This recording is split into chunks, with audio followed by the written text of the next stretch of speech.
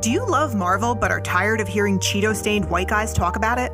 Are you hoping to see the X-Men and Avengers face off? Do you secretly want to be Jessica Jones or Daisy Johnson? Or do you want to be with Valkyrie? If so, you've found your new favorite podcast.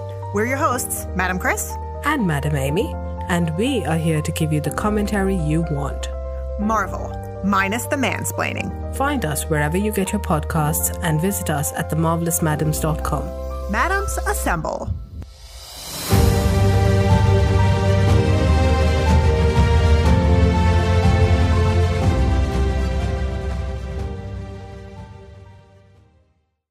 Hey there, folks. Hey there, folks. Hey there, folks. Hey there, folks. We can't laugh at ourselves. Well, hey there, folks. I was wondering if you'd catch on. I knew that's what you were doing. This is the Slay Queens podcast. The Slay Queens podcast. Slay Queens is a podcast dedicated to the discussion of true crimes that occur within the queer community. This is a note to remember that the topics that we discuss can be very graphic and often lurid in nature. Listener discretion has been advised.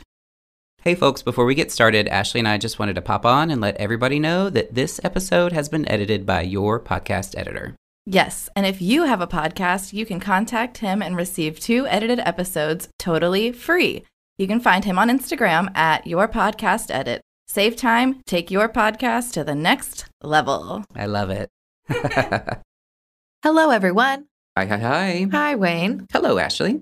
Welcome back to all the folks. Welcome back to everyone, including Ashley and myself and the folks. That's right. Yes, Everyone. Hi, hello. Hi, hello to Welcome. you all.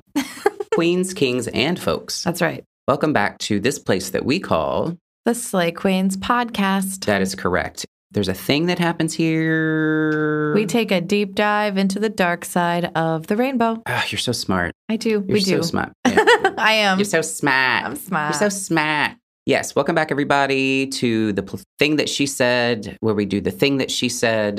That's right. Yes, and we are here for you all. Yes, we are. Being queer and sometimes quirky and sometimes funny. And sometimes sad and somber. That's true. We bounce around. It's like an emotional roller coaster. Absolutely. Every time. But if you know the gays, you know that's our baseline. It's just normal.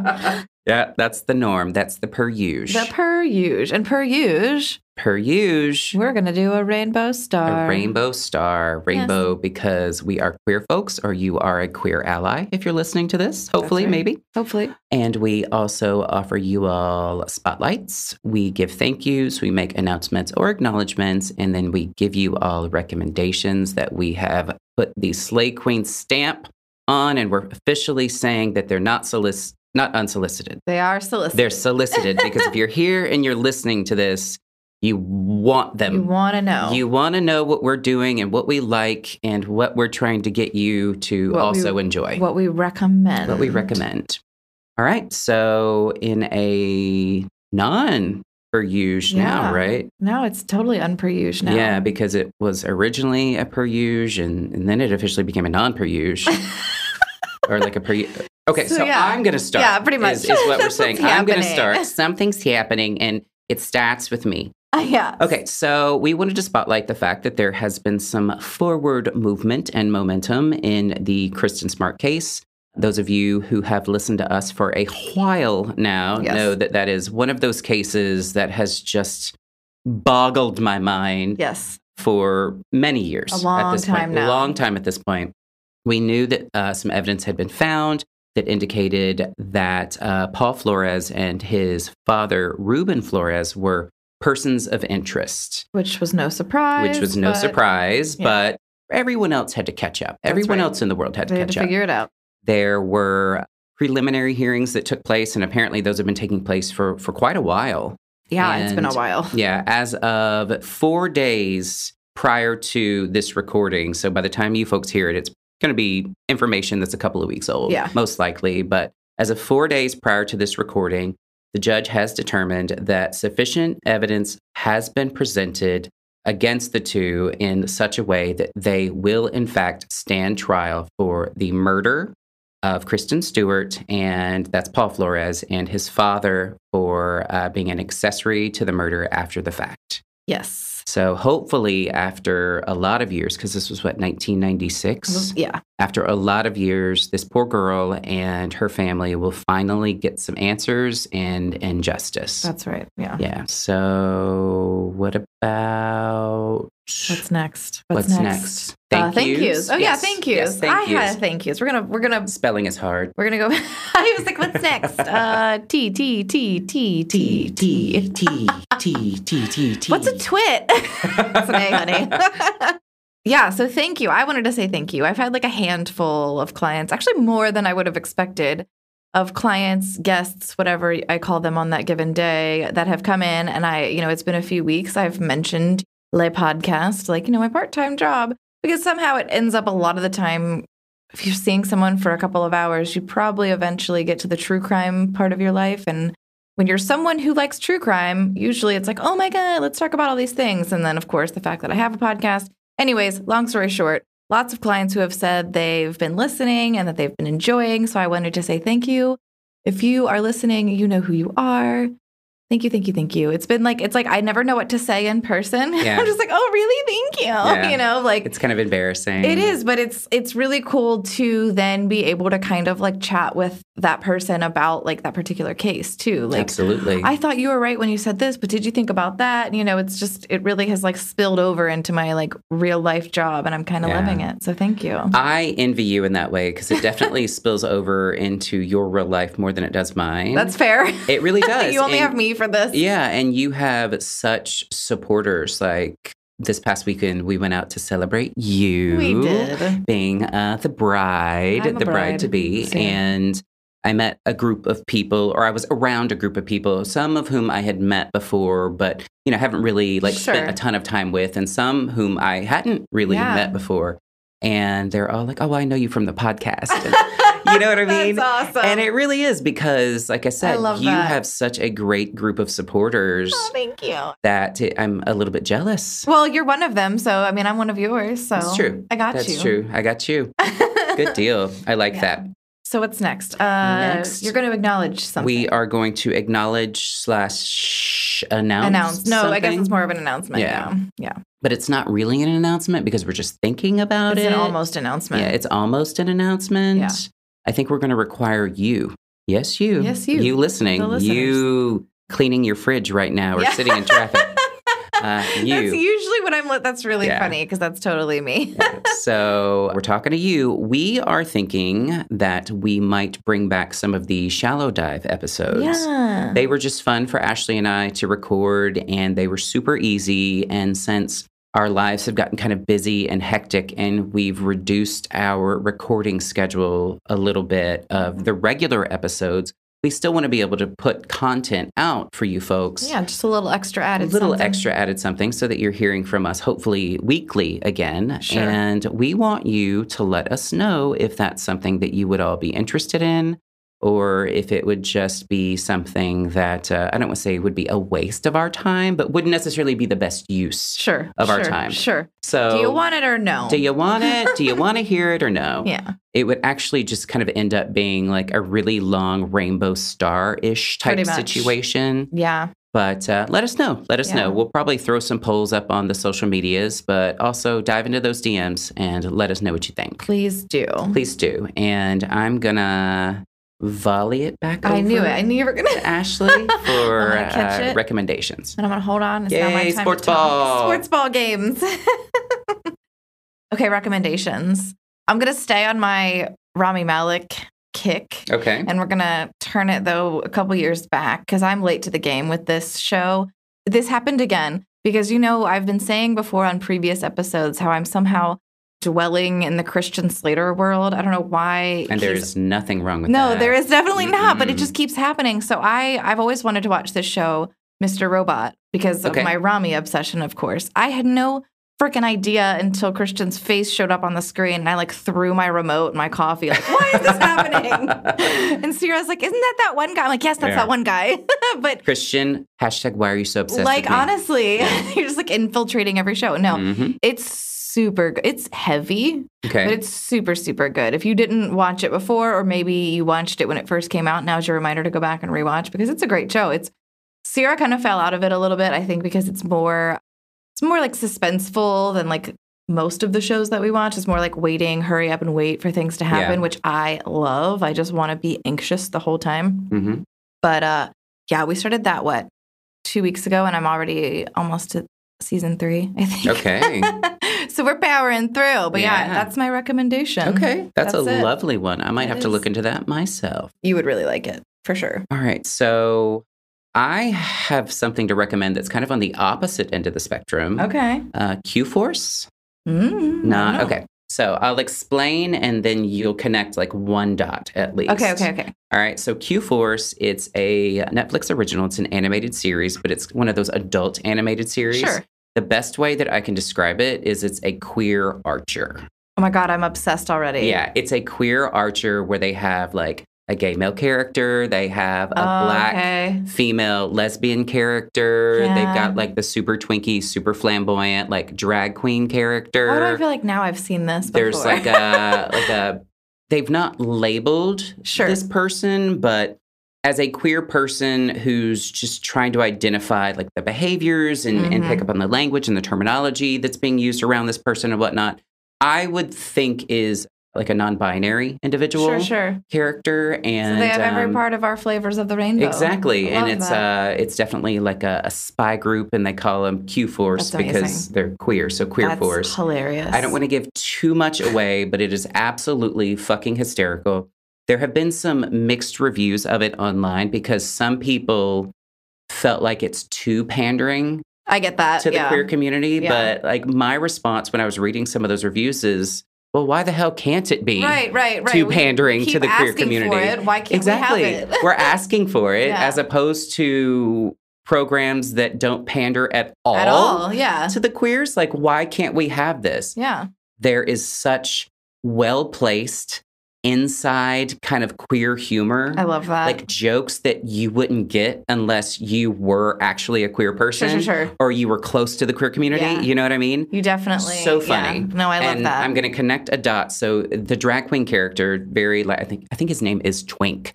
Very twinky, like flamboyant drag queen character is in said series. I'm sorry, my thought processes are kind of slow. You're fine. In said series, and there's this episode where he's arguing with like the new boss, who's like this straight guy who wants to take over like his office space, right? Okay. And he does all this drag because he's a master of disguises. And I love that. Yeah. So that's awesome. He needs a lot of space for all of his accoutrement. That's right. Right? And I sent you that little video of him going, I require a lot of room for my accoutrement. I remember that now. That's what I was like, well, now I feel like I've seen a clip of this. Was I at your house at one point and watched this? No, you sent me a clip. I literally saw it and was like, well, I have to send that to Ashley. That's totally me. So Queer Force, Q-Force on Netflix. That's total hilarious. Recommendation. Yeah, there was an episode of some HGTV show that I was watching where it was, it's like Forever Home or something like that, where they buy a house that they're going to live in forever and like they fix it up, right? And it was this queer couple, and one of them, it was 2 men, one was a drag queen. And the one man was saying, he's like, I just need a space to keep all of my dresses and makeup. Doesn't that like every normal couple, right? I'm like, this guy's amazing. That's amazing. Yeah, and definitely a great episode to watch if I could remember the show. But anyways, that sounds great. I might have to watch that tonight. You absolutely should. It's really, really, really good. I love adult cartoons too. I mean, that's totally... It's totally a gay archer. I love that. There's no better description. I love that. All right, so let's take a quick break, and I will come back and tell you a story that I don't know what it is. You don't even know about yet. No, you kept it in good. You didn't tell me. You didn't spill the beans. I had planned something completely different, right? Yeah. And then you and I spent some time together over the weekend, and I was inspired to do something different. Okay, I like this. All right, this is kind of for you. I like this. All right, but we'll be back in a moment. And the time has come. We are back again. We are back. We are here, and I have surprises for Ashley. I'm like weirdly excited for this. And for all of the listeners. Yeah. So, are you ready to get into this? I'm so ready. Let's just do it. All right. So, Ashley, do you remember? We've been doing this podcast for a little while now. Yeah. A while. And we were doing the podcast for sure, definitely last spooky season. Yes, for sure. Okay. So remember during spooky season last year, we took an episode, I think it was 2 episodes actually it ended up being, and we suspended the Slay Queen's rules to tell some stories that didn't necessarily fall into the queer niche. That's right. Right? Yes. Because they were stories that inspired some of our favorite horror movies. Yes. Okay. So I really wanted to do that again this year, but I couldn't figure out a good way to go about it. Okay. I actually even saw this this Reels thing on at the gym that kind of alleged that Friday the 13th was inspired by the Lake Bottom murders in Finland, in the 60s. And I did a little bit of research on that. Turns out it wasn't. It was just this theory that people have, right? Yeah. But I was spending some time with you over the weekend, and we had a conversation about Candyman. We did. And I remembered that there is a real true crime element to the story of the original Candyman movie. Okay. Did you know that? I feel like no. I feel like I really didn't know that. Well, we're going to talk about it today. Okay. So I think most people who are fans of that movie and fans of horror or have just really a basic concept of the air quotes legend of Candyman. They understand that there's no way that was inspired completely by a true crime, right? No, definitely. It was obviously influenced by a few different elements like Bloody Mary, clearly. Definitely. The urban legend of Bloody Mary influenced it. I also learned in doing this research that Clive Barker wrote a book of short stories. And in that book, he wrote a short story that was essentially the basis for most of the story Candyman. And I have that here. It's called The Forbidden. So if anybody wants to look that up, it's by Clive Barker, written by Clive Barker. It's a short story. It's called The Forbidden. So there are a lot of similar elements to the movie Candyman, the 1992 one, the original. Interesting. But there is a true crime that also influenced some of the components of the movie. And that is the murder of Ruthie Mae McCoy. Okay. All right. And that's what we're going to talk about today. I'm here for it. So first, I'm going to cite some sources. I got a lot of information, from an article that was published by the Chicago Reader. I found it on chicagoreader.com. I'll link to everything that I'm talking about in the show notes. And actually, a lot of different places that you'll go in and try to find information about this case just reference back to that article. Sure. So that was Hellraiser too. So this makes total sense. Yeah. Okay. I also got a lot of good information from the lineup.com, and I found a Reddit thread that was titled "Who Killed Ruthie Mae McCoy?" that had a lot of really good information about the perpetrators and the trial. Love a good Reddit. Yeah. I thank you, all the Reddit folks who are kind. Yeah, that's true. There are some trolls out there. Sometimes I read some comments and I'm like, oh my gosh. Yeah, that's no bueno. That's aggressive, and why? All right, so we are going to talk about this case because you'll hear, you'll pick up, and you'll understand. I'm ready for this. The components of it that influenced the movie. Sure. We're going to let this unfold. All right, so here we go. At 8:45 p.m. on April 22nd of 1987, Chicago Emergency Services received a 911 call from one Ruthie Mae McCoy of Chicago's South Side. I did want to mention here also that I've heard and read of this same area being referred to as the Near West Side, but I'm not familiar enough with Chicago to know which is the most correct. Sure. Yeah, so if any of our Chicago listeners want to weigh in on that, I welcome the feedback. But Ruthie Mae, or Miss May, as she was more commonly known by some of her peers and neighbors, began this frantic conversation with the dispatcher. And I've asked Ashley to play along with me here. To play dispatcher one in this scene. And I, naturally, am going to be Ruthie Mae. All right, so this is the conversation.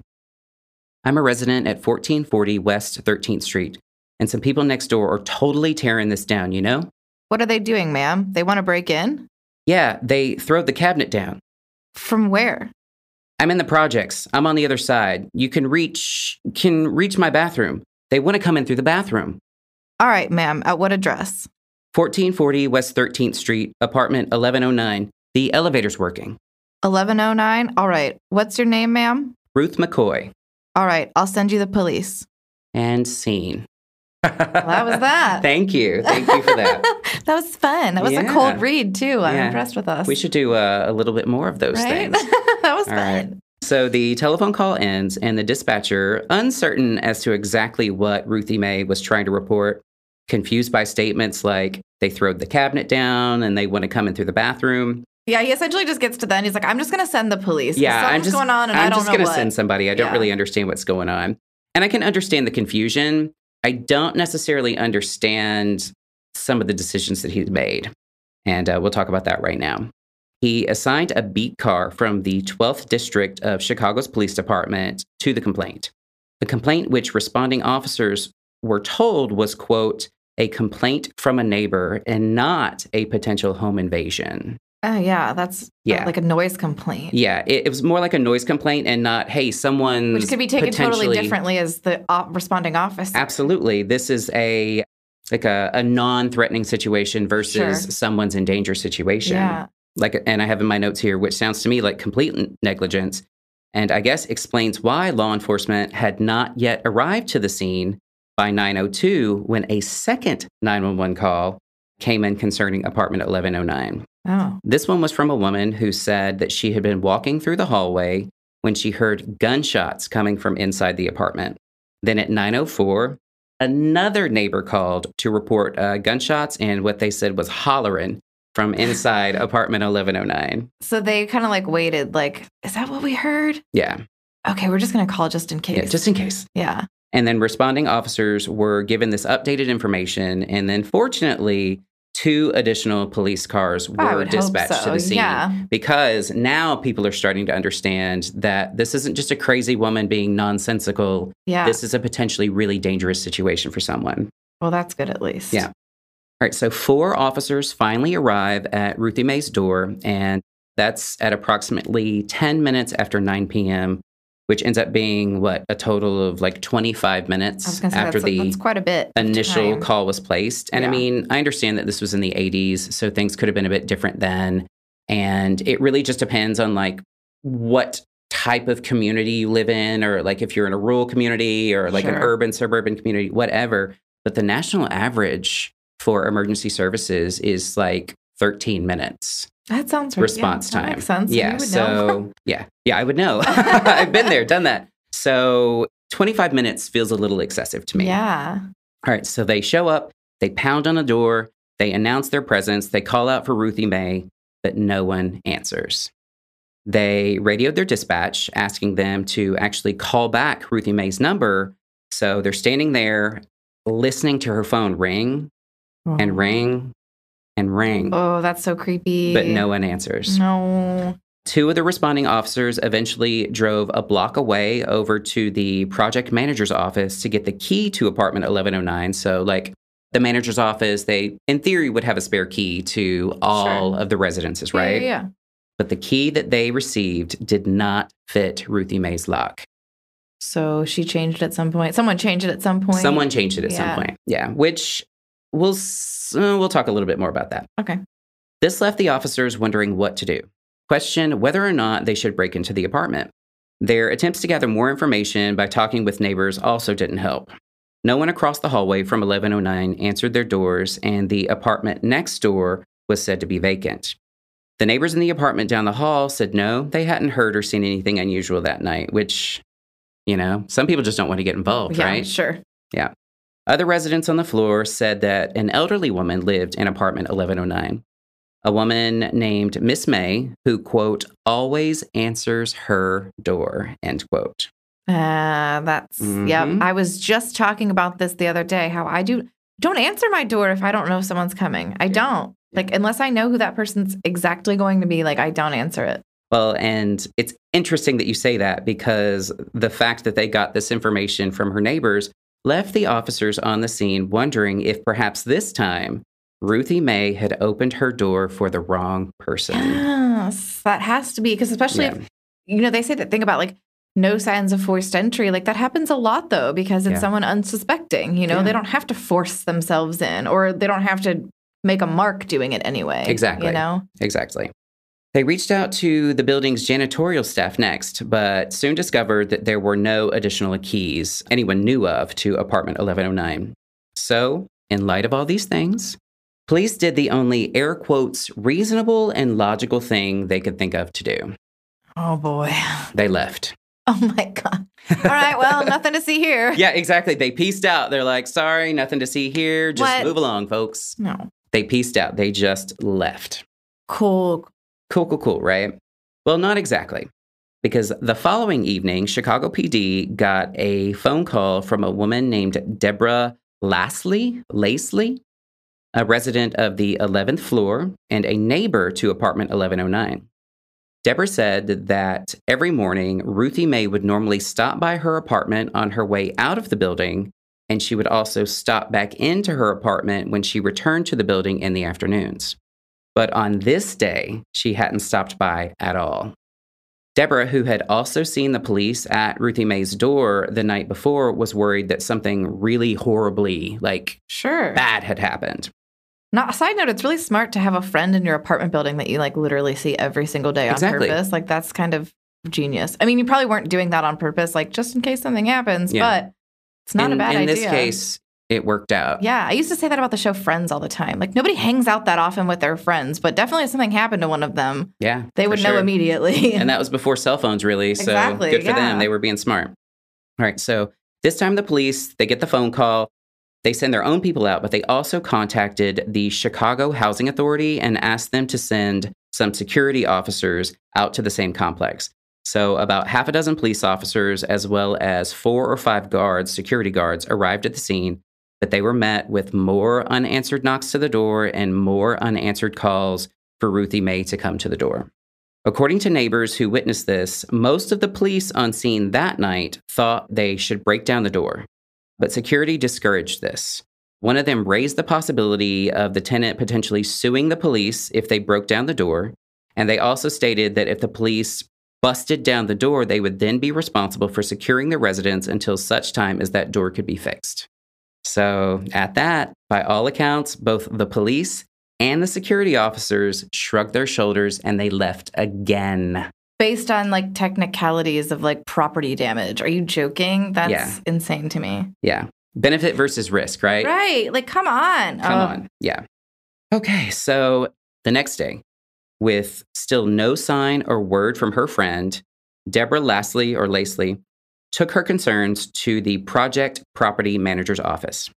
At about 1 p.m., a project official arrived to Ruthie Mae's door with a carpenter who he had drilled through the lock.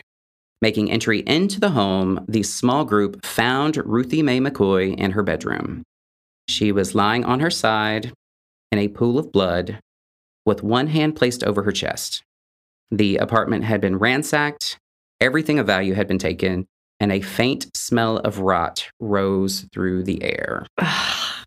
Oh, it's just awful. And you did that to yourselves. It is really awful. Yeah.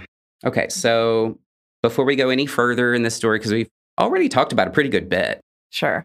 Let's talk about who Ruthie Mae McCoy was. She was born in a town called Hughes, Arkansas, as one of 8 children.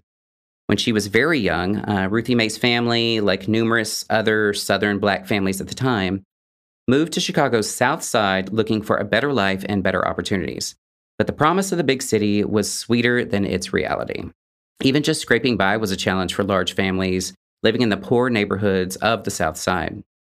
In efforts to support them, Ruthie Mae's father loaded coal onto wagons in various locations and yards around that part of the city, earning just meager wages. Ruthie Mae attended Phillips High School for a little more than a year, but ultimately did not pursue any further education until just months before she died. She was attempting to get her GED. Yeah. Signs of mental illness began appearing when she was in her 20s. Relatives said they didn't know exactly what the true nature of Ruthie Mae's illnesses were, and they could only offer hazy accounts of how that, air quotes, mental illness showed itself. They said the woman reportedly talked to herself very often, and she had these unexpected outbursts of anger on a regular basis. Raised devoutly as Baptist, Ruthie Mae's family suspected spiritual concerns were the cause of, quote, what went wrong with her. I see. Yeah. Believing that Ruthie Mae's problems began, quote, when she got out of God, end quote. Got out of God. Got out of God. So, okay. Translation, I guess, as an adult person, Ruthie Mae didn't routinely and regularly go to church and practice, I guess, the Baptist denomination. So she must be like possessed. So she must have a demon inside her. Yeah. Ruthie Mae McCoy never married, but became a mother to her only child, whose name was Vernita, at the age of 27. Vernita's father didn't stick around long, and his desertion of the two left Ruthie Mae bitter towards men in general. So, same girl. Same. Right? Feels. I see you. Vernita recalls that she often had to stay with relatives as a child because her mother was institutionalized several times for behavioral health issues. Ruthie Mae worked a few humble jobs, but her mental health prevented her from holding on to work for more than just a month or two. So she spent most of her adult life participating in financial aid programs. That's rough. Yeah. One of those programs offered Ruthie Mae a home within a Chicago Housing Authority public housing development. Her home was part of the ABLA buildings. The name ABLA was an acronym for the names of the 4 different housing developments that together constituted one large site. Stood for Adams, Brooks, Loomis, and Abbott. Together, there was a total of 3,596 units in those buildings, and it ended up holding more than 17,000 occupants or residents. That's like a town. Mm-hmm. Giving it the second largest population in Chicago Housing Authority, the first of which was, do you care to take a guess, Ashley? I was just going to say, this was very Candyman vibes, but... Cabrini Green. That's... I couldn't think of the name, but as soon as you said it, area. Yes. Yeah. Shut up. That's wild. And also, apparently... My mind is blown! Yeah. Also, apparently, the Robert Taylor Homes, which was another site, I guess they were tied for first as far as like populace and population. How many people with were there? Okay. Cabrini Green, but they were both mentioned. That's and of course, lot of people. Yeah, the ABLA where Ruthie Mae lived was the second highest populace. And I guess if you're saying too, this is for like large families that don't have much money, then it makes sense there would be that many people. Wow, that's wild. Yeah. Mind blown. Isn't it? Honestly, it's kind of crazy, right? That's crazy. All right. I had no idea. Though on the surface, this might sound like a really positive development in Ruthie Mae's life, in reality, this was the last resort for the woman. You see, statistically, at those times, residents of the ABLA were beaten, raped, and murdered more than twice as often as was the citywide average. Wow. It was quite literally live in this dangerous situation or experience homelessness and be in... Like, what's more dangerous to you? Exactly. At least if she's living in this apartment, she doesn't have to deal with, like, the weather elements. That's fair. But that's it. You've got a roof over your head, but that's basically That's it. You're not going to freeze to death in the harsh Chicago winters, but you might get murdered in, But better know how to defend yourself. Exactly. Wow. All right. Despite these horrifying realities and the struggle of, quote, battling the demons inside as well as the ones around her, end quote. That was something that I read. I did not say that. Sure. I am not making their words, that statement. not mine. Yeah. Ruthie Mae was determined to make the most of her situation. In the months just before her death, she had begun seeking regular outpatient treatment for her behavioral health at Mount Sinai Psychiatric Center. And I think her official diagnosis was schizophrenia. Yeah. That would have been one and she was receiving the appropriate treatment for that. And they said that, like, she had a good outcome and, like, a good trajectory as long as she stayed, like, on her medication and kept receiving regular treatment. Remember when her friend and neighbor, Miss Deborah, said that Ruthie Mae would stop in for a visit on her way out in the mornings and then stop back in to visit in the afternoons? Yeah. That's where she was going. She was going to the outpatient, like, psychiatric center for treatment. That makes sense. Yeah. Okay. It was also there at the psychiatric center that staff members helped Ruthie Mae get approved to receive Supplemental Security Income, or SSI. And for people who maybe didn't grow up knowing what SSI is, like myself, sure. My mom got SSI benefits. SSI benefits are federal financial aid for people who suffer from either a physical or behavioral disability. That makes sense. I just didn't know what... Okay, that makes sense. Gotcha. These benefits raised her monthly income from the $154 she had been receiving a month. $154 a month. Wow. Yeah. Raised it to $340 a month. Okay. Ruthie Mae's SSI benefits were actually paid retroactively from the date of her initial application in September to the date of her first check, which was on February the 10th.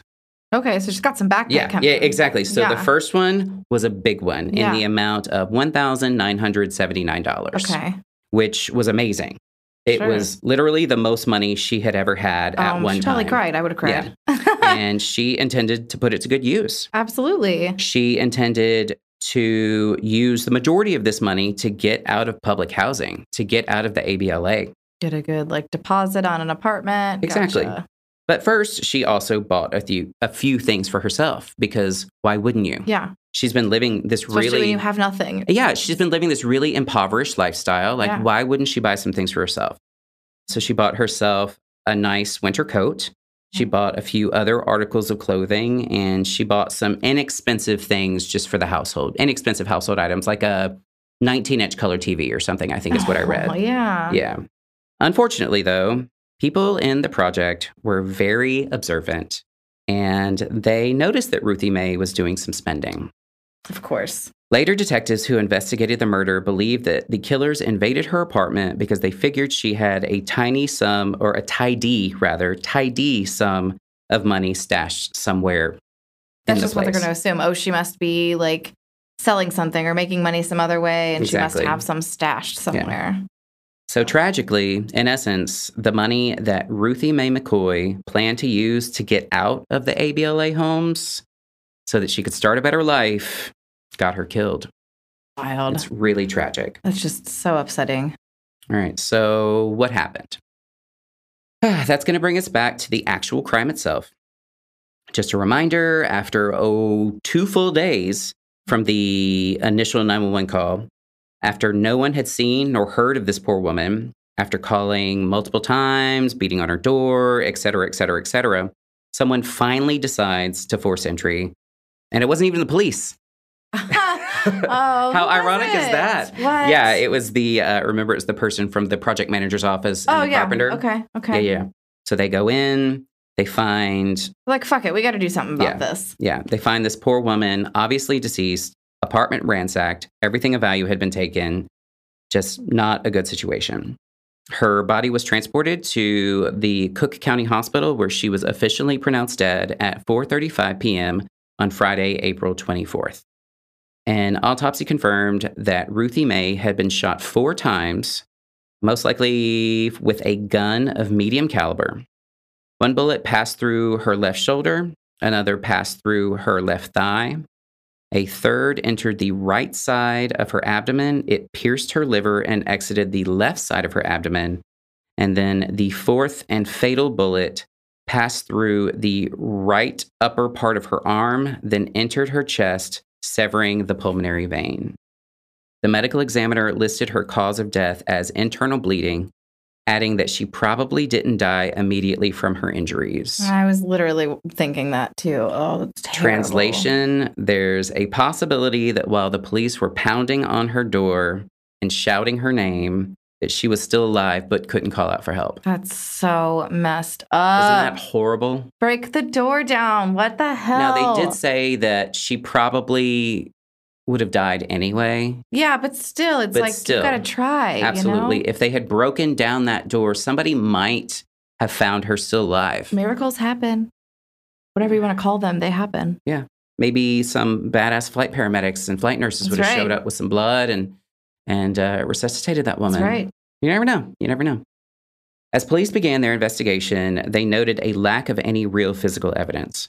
Despite the victim having sustained 4 gunshot wounds, only 1 bullet and 1 shell casing was found, both of which had seemingly been wiped of fingerprints. They kind of know what they were doing then, too. None of the items taken from the residence were ever recovered. During interviews with the residents of the ABLA homes, detectives learned that people had been breaking into apartments there via the medicine cabinets for over a year prior to Ruthie Mae's death. Stop with the medicine cabinet thing. No, what? You see, criminals had learned that the ABLA projects had a weird architectural anomaly. A crawl space, which was intended to provide access to plumbing fixtures if maintenance was needed, existed behind the bathroom cabinets, giving anyone who removed their own bathroom cabinet access to the crawl space and therefore access to the neighboring apartments by also removing those cabinets. The design sounds like a good idea until you think of, the logistics of it. Yeah. If just one person figures out that if you remove both mirrors that, you can get into someone's apartment. And this has been going on for over a year. How horrifying to be inside your own apartment and have to barricade the door of the bathroom. Yeah, or I don't know, hot glue your mirror onto the wall. I don't even know what you would do. What would I do to try to prevent that? Because I'd be doing something. I can't barricade my bathroom at night. I have to go. Where am I going to pee? I have to go every 2 hours. Yeah. No. I pee 3 times while I sleep. I would have to do something to that mirror, though. That's not while I sleep. I get up to pee. That makes me think of Golden Girls. I think I've even said this on the podcast before. With Sophia, and she's like, every morning at 8 a.m., like clockwork, I pee. Trouble is, I don't wake up until 9. But no, that's bananas. And I feel like that's legally something you probably should have to tell someone before they move in, but I bet they don't. No. They probably don't. Let's be honest, this was a poor Black community in the 80s, and people... you should be grateful that we built you somewhere to live, okay?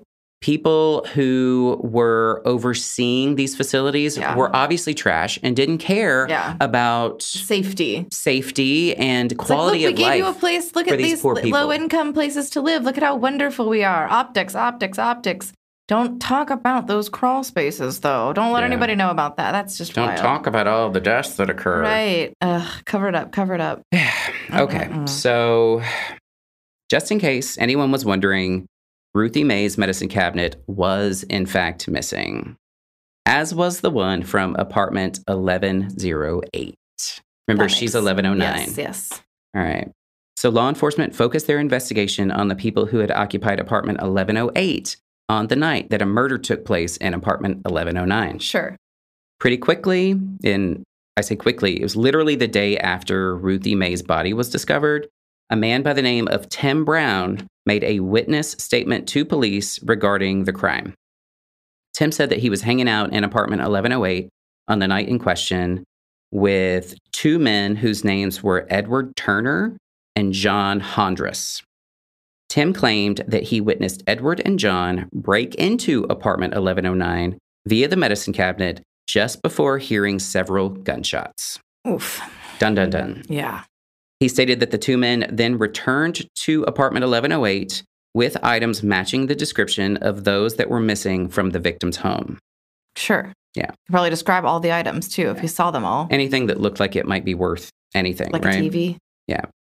Both Edward Turner and John Hondras were arrested and charged with the robbery and murder of Ruthie Mae McCoy. Okay. Good. I was hoping this wasn't going to be an unsolved situation. Well. Oh, no. I spoke too soon. Just a tad. I chicka too soon. However, in a trial which began in March of 1990, both men were found not guilty due to lack of physical evidence linking them to the scene and because of inconsistencies in Tim Brown's story/testimony. It was just a witness statement, really. That's all there was, right? And there were a lot of inconsistencies, and I read a bunch about it, but my kind of Cliff's Notes version is it sounds like he testified to the wrong date that the crime happened, and he also said that the home invasion didn't take place until 11:30 on the night in question. I see. And we know that that wasn't the case because the 911 calls were placed at 8:45, before 9 o'clock. 9:02 and 9:04. So that couldn't have been correct. And it also makes you wonder too if he was just trying to pin it on someone else. Exactly, and that's the next thing I have here is it also seems that he was pretty heavily discredited as a witness by the defense, who argued that he was actually the one who perpetrated the crime. And he was just trying to spin the story so that he didn't look guilty. But now he's had all this time to cover up anything that he thinks could be evidence, cover his tracks and all of that. So technically, as much as I hate to say this to you, Ashley, this remains an unsolved case, and the investigation has long since gone cold. Well, now she's just the Candyman. I mean, okay. She's hanging out like, I'm going to make sure somebody does something eventually. You're going to figure this out because we still got time. We can figure it out.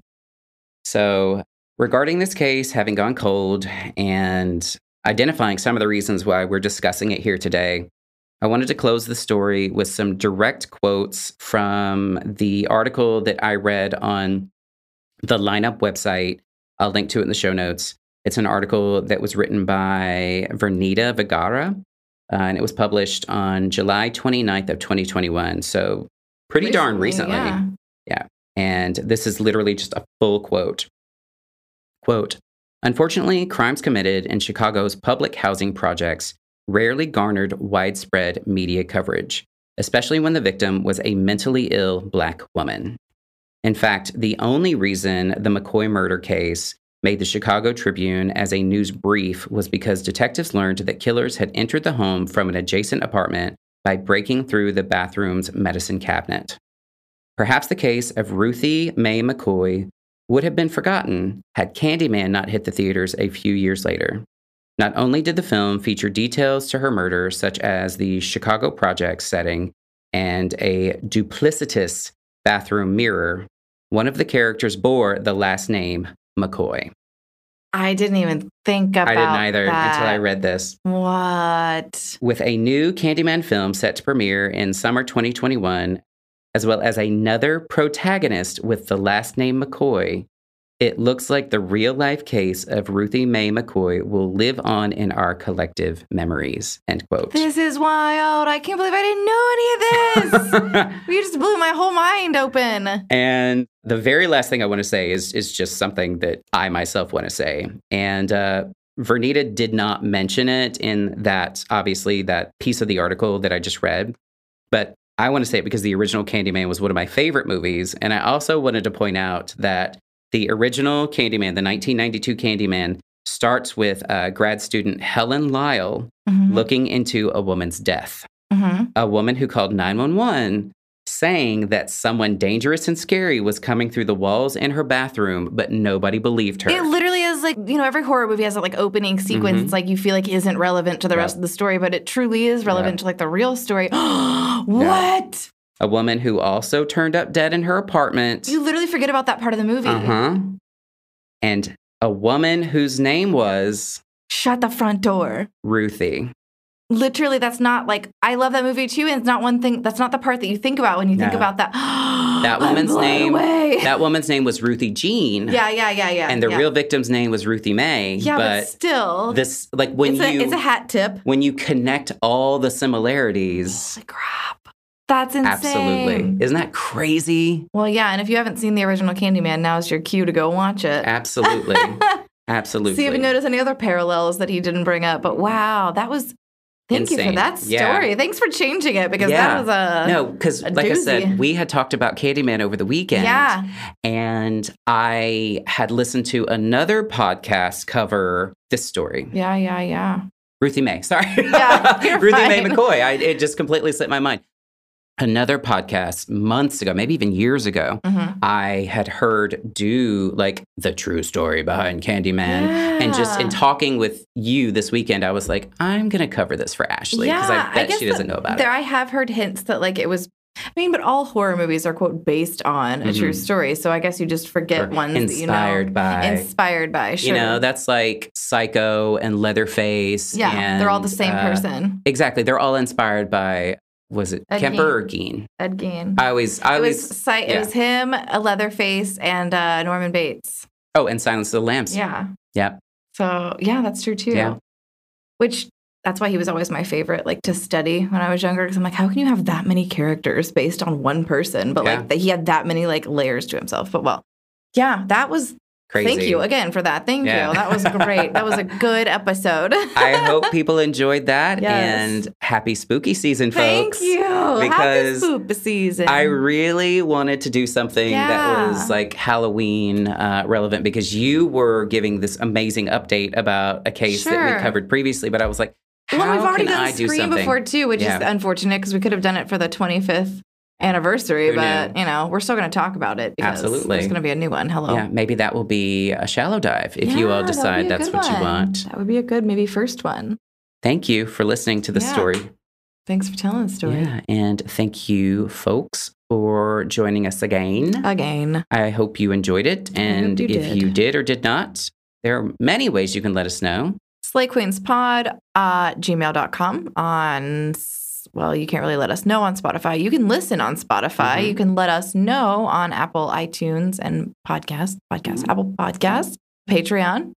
You can dive into the DMs at Instagram or on Twitter. And we're pretty active in both of those places. Yeah. If you want to get us, those are definitely the places. The email and those two social medias. If you try and reach out on Facebook, we'll probably get it. Eventually. Facebook's not where it's at, Yeah. We're also on TikTok, but we don't do a lot there. But I do get notifications for it. So if you do send something, we will know. Yeah. We will know. Okay. Yeah. Well, I think that brings us to the end. That brings us to the end. We hope that you all have had or do have, depending on when you hear this, an amazing spooky season. Have a good spooky season. Yes. And we would hope that you would go out and slay queens. Slay queens. Just not each other. And not like not your neighbor. Don't crawl into their house. No, Just that's don't weird. do it. Stay in your own house. And this could literally never have been me. I'd have been too distracted at just looking at myself in the mirror to take down the cabinet. Am I right? If I take this down, what happens if it breaks? Then I won't have a mirror. Yeah, forget it. Exactly. No, I'm not willing to risk it. Nope. Bye, y'all. Bye.